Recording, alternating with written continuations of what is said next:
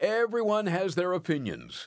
But Pastor Ed Taylor says there's actually something even better to share with others. You know, God's word is more important than your opinion. I don't get many amens for that, but it's true. We need to learn on a regular basis to submit our opinions to the word of God. But the way things are going in our culture today, people think their opinions are more important than the word of God. And they're not. My opinion doesn't matter. What does God's word say? And I have to train myself, because being in places that I am, I'll often be asked the question, hey Ed, what do you think about this? And if I'm not careful, I'll tell somebody what I think. It doesn't matter what I think. What does God's word say? This is amazing grace. This is unfailing love. That you would take my place. That you would bear my cross. You laid down your life. That I would be set free. Oh, Jesus, I sing for all that you've done for me. Maybe your church has gone through a building project and dedication to the Lord. It's a wonderful time to look back on the faithfulness of God. And though it's just a building, it can be used greatly to glorify the Lord. Today on Abounding Grace, we turn your attention to 1 Kings 8, where the temple is now completed and about to be dedicated to God. Pastor Ed Taylor shows us now how this too testified of God's faithfulness. In Hebrews 9 verse 4 it says, which had the golden censer, the Ark of the Covenant, overlaid on all sides with gold, in which was the golden pot that had the manna, Aaron's rod that budded, and the tablets of the covenant. But in Kings here, now let's fast forward with all that in mind, because I know that some of you weren't familiar with the Ark of the Covenant or the mercy seat, so we've covered that. Coming back to 1 Kings, you'll notice back in our study in 1 Kings here, there's only one thing in the Ark of the Covenant, and it is the Ten Commandments. Why? Well, I think there's an important illustration for us to grasp. The miraculous manna and the budding of Aaron's rod are absent to give highlight, to give focus to the steadfastness and reliability of God's word. That's all that's left in the ark at this time, just God's word. It's not the miraculous manna. It's not what they were fed with faithfulness. What's being highlighted now as the nation is coming into fruition is the faithfulness of God's word. What lasts, what endures, and what is absolutely essential is the word of God. Signs and wonders, things that God does in the miraculous, those are great, but they pale in comparison to the steadfastness of God's word. As I prayed earlier, I was just so encouraged. I was reminded in some things I was reading today from my own life that how does our faith is the overcoming, that's the overcoming aspect of our lives. And how do we grow our faith? Faith comes by hearing, and hearing by the word of God. So as we remember the faithfulness of God, the steadfastness of God, as we get a peek into the ark here, as Solomon is dedicating the temple, it's just the word of God in there. It's just his words. Jesus would say later in Mark 13:31, heaven and earth will pass away, but my words will no means pass away. You can trust his word. You know, God's word is more important than your opinion. I don't get many amens for that, but it's true. We need to learn on a regular basis to submit our opinions to the word of God. But the way things are going in our culture today, people think their opinions are more important than the word of God. And they're not. My opinion doesn't matter. What does God's word say? And I have to train myself, because being in places that I am, I'll often be asked the question, hey Ed, what do you think about this? And if I'm not careful, I'll tell somebody what I think. It doesn't matter what I think. What does God's word say? It doesn't matter what I think. I might change my mind. I might think this one day, and then next week I have a different thought. But what doesn't change between Monday here and Tuesday over here is God's word. And I need to learn, and I'm not the only one, so don't be pointing fingers at me. I'm not the only one that needs to learn how to train my mind to think and to share and to be washed by the word of God, to take it in regularly, knowing that whether I feel it or not, whether I believe it or not, whether I understand it or not, God says his word will not return void. It will accomplish the purpose for what it is sent. It doesn't say I have to understand it. It doesn't say I have to figure it all out. It doesn't say that I've got to wrestle with the greatest theological things in the world. It doesn't say I have to go to seminary for 10 years. All it says is get the Word of God in you, read the Bible, Ed, and your faith will be built up. And I'll give you understanding when you need it. Don't you understand? You know, I think that in life sometimes we're on a need-to-know basis, and how often we don't need to know. But when we do need to know, we find out. And so turning our hearts and attention toward the Word is so important. So here's Solomon. He's dedicating the temple, and here's the Ark of the Covenant's coming in. It's no small thing that the Ark of the Covenant is coming in. It's no small thing that the mercy seat is there. That is still going to be the place where God says, I will meet you there. You come in. That's where I'll cover sin. That's where I want the high priest to come in once a year with the sacrifice, and that's where sin will be covered. It's going to be that way in the temple. This is God's will, pointing to Jesus Christ. And notice verse 14. The king turned around. This is back in 1 Kings now.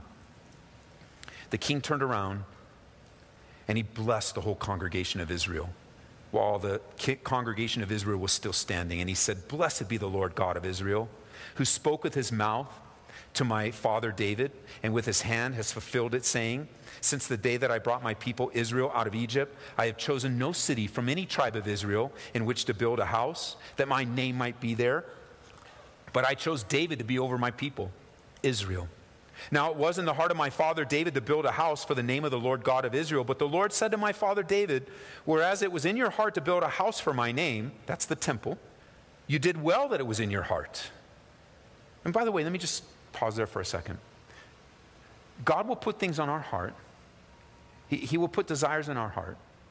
But like David, he won't allow us to complete them. But it's still good that God put it in your heart. I know it gets discouraging. I'm sure it was discouraging for David that, man, he wanted to build a house for the Lord. He loved God so much. But God said no. I think of Paul in another, what I'm referring to in Christianese, language we may throw around, is I'm talking about a closed door. I'm talking about, man, I have this desire. I think it's from the Lord, but then God says no. I think of Paul the Apostle. He's going around wanting to do a great thing, plant churches. I want to plant churches. I want to find a place where there isn't a church and plant a church. That's what brought us to Aurora, although it wasn't like there was no church here, but we wanted to be in a place where there was a need for the kind of ministry that God has called us to, verse by verse teaching, and that's how we ended up in Aurora. I share that heart with Paul very similarly. And so here he is wanting to go, and the Bible speaks of him wanting to go into Asia. And the Holy Spirit said no. As a matter of fact, I think the phrase is the Holy Spirit forbid him. What do you mean forbid me? I want to plant a church. No. So he says, okay, well, if you won't let me there, then I'll try around here. And God said no, which then led him to get a vision. He ends up going down to Philippi, and he gets to meet the woman at the women that were praying by the river, and he plants a church in Philippi. So God wanted to use him, but not there. That's an example just like David. I want to do something. I believe planting churches and reaching people with the gospel is from you, Lord, but God says no. So you can have real spiritual desires, and God could tell you no. And I just want you to know, it's still good that you had that desire. That's what the Bible says here. It's still good. It's still good that you want to do something for the Lord. It's still good that you want to obey him. It's still good even if God says no. And once you get over the pain, you'll see it. You'll look back and you'll begin to appreciate the no's of God. You don't like them in the beginning, and you don't like them in the middle of them, and you don't like them pretty much all the time. But you can look back and say, I remember when God said no, and he really used that in my life. I'm really glad that he turned me in a new direction. Or like David, he didn't get to see it, but like David, man, it was so good that my son got to do that. I didn't get to do it, but my boy did. That's pretty cool. Get to see the next generation raised up. David didn't get to see that. I don't know what people in heaven actually get to see. I don't know how that all works. Maybe he did. God hasn't revealed exactly how that all works, but it's good that you had that desire. Don't give up on the Lord because he closed the door on you. It's good that you had that desire. And it's good if someone else got to be a part of it, even if it doesn't feel good. That's how the Lord is sometimes, and our emotions. Okay, verse 19. Nevertheless, you shall not build the house, but your son, who shall come from your loins, he shall build the house for my name. So the Lord fulfilled his word, which he spoke. And that's kind of a cool thing in verse 20, because they're standing right next to the temple. They're like, the Lord fulfilled his word. Look at it. Here we are. This is it. God did what he said he was going to do. And that promise is still true for you. God is going to do what he said he's going to do in your life. And the proof is right now. Can you imagine what a feeling that is? God has fulfilled his word. Well, I don't see it. Dude, it's right here. You're standing in front of it. Like some of you are like really wrestling right now with that very fact. Well, God didn't do. Listen, you're here. You're surrounded by people that God has done a work in, and he's doing a work in you. You are surrounded by people that are walking testimonies of the faithfulness of God. So you keep walking by faith. Faith comes by hearing, hearing by the word of God, and one day you're going to be a testimony. But even while you're walking by faith, even while you're taking the next step, you're a testimony to the faithfulness of God. The Bible says that he who began a good work in you will complete it until the day. It will be completed. That he will perfect, the Bible says, that which concerns you. He will bring it to fruition. So the people are blessed. The temple is there. He turns around and blesses them and encourages them with the faithfulness of God. He reminds them that God has fulfilled his word. David didn't get to do it, but still David's desire was a good desire. Verse 21, and there I've made a place for the ark in which the covenant of the Lord, which he made for our fathers when he brought them out of the land of Egypt. That's where we're going to stop today. We're not going to make it. I'm not even going to try. I think the Lord took us on a little detour with a little bit more time of just remembering the mercy seat, remembering the faithfulness of God, remembering the word of God. I know sometimes you're sitting in a Bible study and you might be kind of arguing with me a little bit. Man, that's so simple. I already know that, Ed. But the reality is do we really? We need to be reminded so many times of the faithfulness of God. We need to be reminded so many times that it's God's will, not our will. Do you know the Bible teaches us that a man plans his ways, but the Lord directs his steps? That there is a way that seems right to a man, but the end thereof is death. That the best thing that we can do is submit ourselves to the will of God, to the gracious faithfulness of God, to keep in mind, it was just a building, the temple. But it was a building dedicated to be used by God. Just a building. That's all it was. It was just a building. But that building was a testimony of the faithfulness of God. It was the testimony of his presence among his people. It was a testimony of the faithfulness of David in his life. It was a testimony that God still speaks to his people. It was a testimony that you can start something and finish something. It's a testimony that you bring in the Ark of the Covenant so God can meet you with you here. You have the place, the one place where your sins will be covered. I know it was just a building. I know it was just brick and mortar, if you will. But it was much more than that. That box was just a wooden box overlaid in gold. It wasn't even made of pure gold. Why did God not make it out of pure gold? Because the wood was a picture. And so was the gold. The wood had significance. It would be easy to look at the Ark of the Covenant and go, well, what's the big deal? It's just wood, acacia wood. I pay guys to get that out of my backyard. And that's going to be the most important piece of furniture in the temple? Yeah, why? Because God said so. Yeah, but I don't understand. It's dumb. I've got all kinds. I got scrap. I put that in the fire. Well, it doesn't matter if you understand or not. That's what God wants. Appreciate it until you get the revelation of why he's doing it. Trust him. I mean, that's a word from the Lord for some of you. It could be radio. It could be here in the room. I know the Lord's speaking to my heart about that. Faith comes by hearing and hearing by the word of God. It doesn't say it comes by studying the word of God, although that's good. Doesn't say it come by understanding the word. That's good. Just hear it. Read it out loud. Play a little app on your phone and have somebody else read it to you. Read it to your kids before you go to bed. When we're praying, what are we teaching you how to do? All this time of prayer, what do you think we're doing? We're teaching you how to pray. Why? Because you learn how to pray by praying. And one of the things we're trying to get you to do, and there's a lot of things we're trying to get you to do, but this latest one that we're really emphasizing, where you notice it or not, is to pray with an open Bible and read the scripture before you pray. Just read it. And it was so encouraging to hear the victory of the Lord. And it was so encouraging to hear that from the victory of the Lord came the exhortation, steadfast, immovable, always abounding in the work of the Lord. Where does that come from? The victory of Jesus. Nobody needed to teach you that. All you need to do is read it. It was right there to take right off the pages so to inspire your prayer. That was my scripture. That's why it's on my mind. That was the one I had. And I was just so encouraged as I was reading. I was like, victory, steadfastness, immovability. And I began to pray about the things that move me. I began to pray about the things that make me unstable. And some people came to mind, and I brought them before the Lord. I didn't bring their name up, but the Lord knows who they are, and I brought them before the Lord, who's been a little movable lately. It's been a little unstable. They love the Lord, but man, things just coming, and what is it? What is it that brings back stability? What is it that brings back strength? The victory that Jesus has already. So why the little box, acacia wood? Why the mercy seat? Because things in the New Testament wouldn't make sense if the ark wasn't done the way that God said it was supposed to be done. We wouldn't be able to be talking about the faithfulness of God in the span of thousands of years, that God had a plan and a purpose for what's going on in that little box, and it pointed to a cross thousands of years ahead of time. And it wasn't for David to make it, and it wasn't for David to build that temple at this time. It was for Solomon to do it, even though David really wanted to. I'm sure he was bummed out when he found out he couldn't, but it was still a good desire. Man, I'm telling you guys, I went through the school this morning saying hi to the kids, and I walked into different, depending on what class it was, I had a different conversation with the kids. And in one of the older classes, maybe 6th, 7th, 8th grade, I think, I asked them what were their devos before class? Because man, you got to get up early, you got to eat, got to run, got to go. And so I'm like, what would you guys do? And they're kind of looking at me like, well, we haven't done devos yet. And I said, no, not devos like here, before you come here. And out of the class, a couple kids were sharing, I did devos. One didn't remember, but that's fine. It's okay. And one shared on the Proverbs. They went through the Proverbs, but also I don't think he remembered either.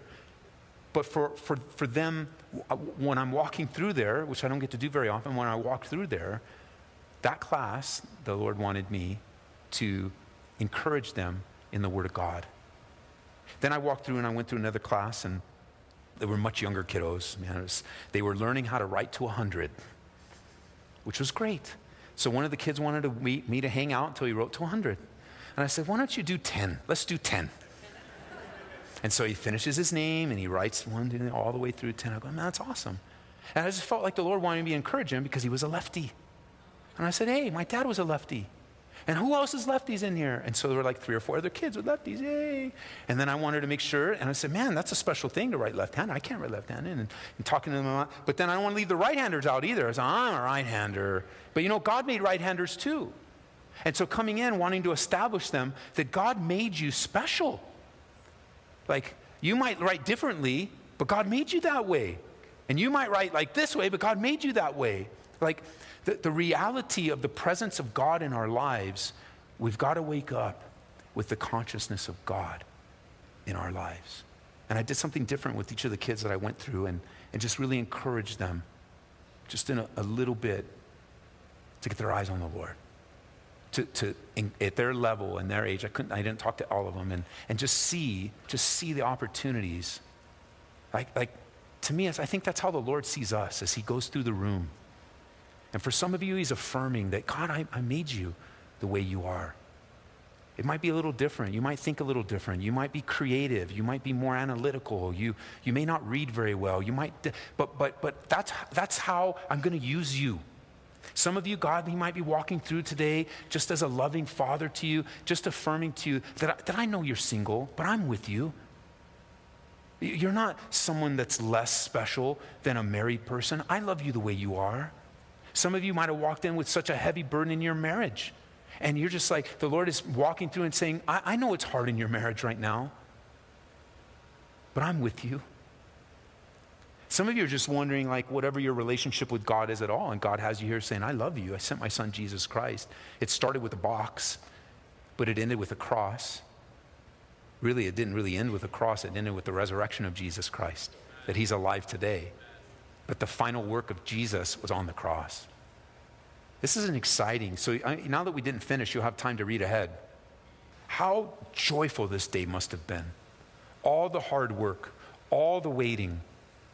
How wonderful is the king turns around and blesses the whole congregation of Israel and says that God is so faithful. He kept his word. It's right here. We're going to get to worship in it. We're going to gather together. And it's so good to see God fulfill his word. In Psalm 138, verse 8, let me read it to you from the New Living.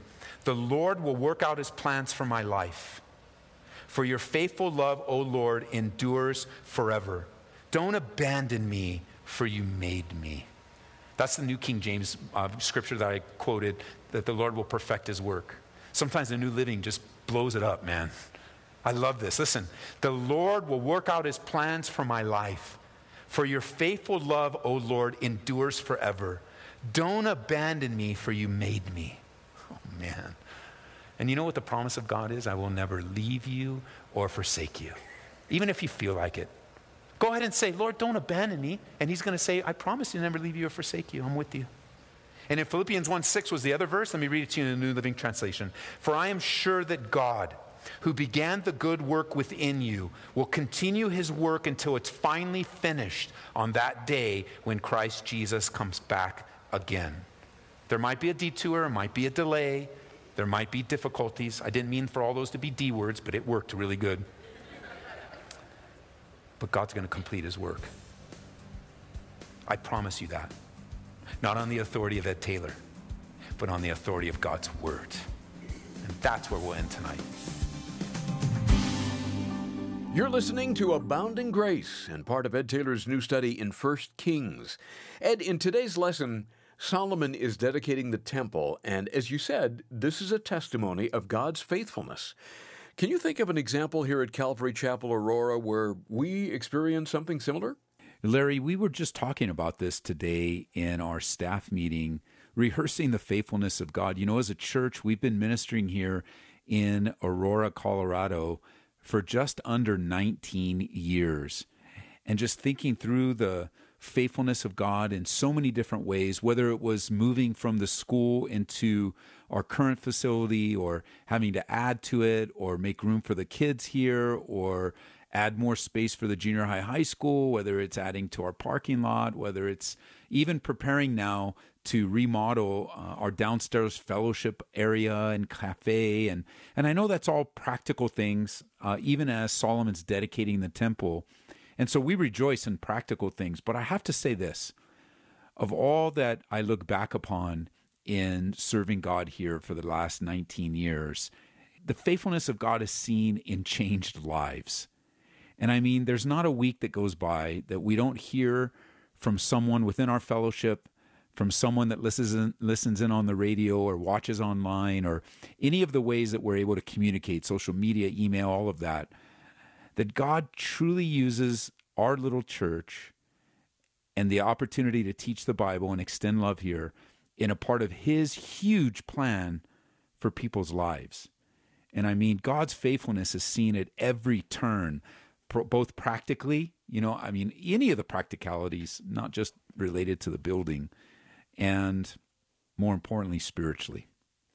So I appreciate you asking that, because I think people listening in, you guys listening in, could very easily not think of God's faithfulness. Just rehearsing your own salvation. But it's great to be able to see something tangible and practical that is accomplished for the Lord, whether it's a short-term mission trip, or it's you shared the gospel with your boss, or you were able to pray for 5 days straight. I mean, may we rehearse the faithfulness of God, because even when we are faithless, the Bible says he remains faithful. Thank you for sharing that, my friend. To give this a second listen, all you need to do is call and request a CD copy. Reach us toll-free at 877-30-GRACE. That's 877-304-7223. Or access the messages online at calvaryaurora.org. Again, we're at calvaryaurora.org. Abounding Grace is made possible through the generosity of our listeners. Each gift that comes in serves to help us pay for radio time. And think of this, you'll be helping thousands all over the world learn about God's amazing grace and how to grow by it. And today, when you give a donation of $25 or more, we'd like to say thanks by sending you a useful resource. It's a book by Pastor Greg Laurie and Ellen Vaughn called Jesus Revolution. Some of you were alive to remember how God got a hold of an unlikely group of men and women in the 60s and 70s. You'll read the amazing story of the Jesus movement, an amazing time of mass revival, renewal, and reconciliation. Can God do it again? You bet. Call us right now so we can drop this in the mail to you. We're at 877-30-GRACE, or go online to calvaryaurora.org. We'll pick up where we left off in 1 Kings tomorrow on Abounding Grace with Pastor Ed Taylor. May God richly bless you with His abounding grace. This is amazing grace. This is unfailing love.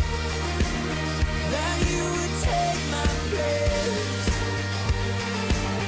That you would bear my cross. You laid down your life.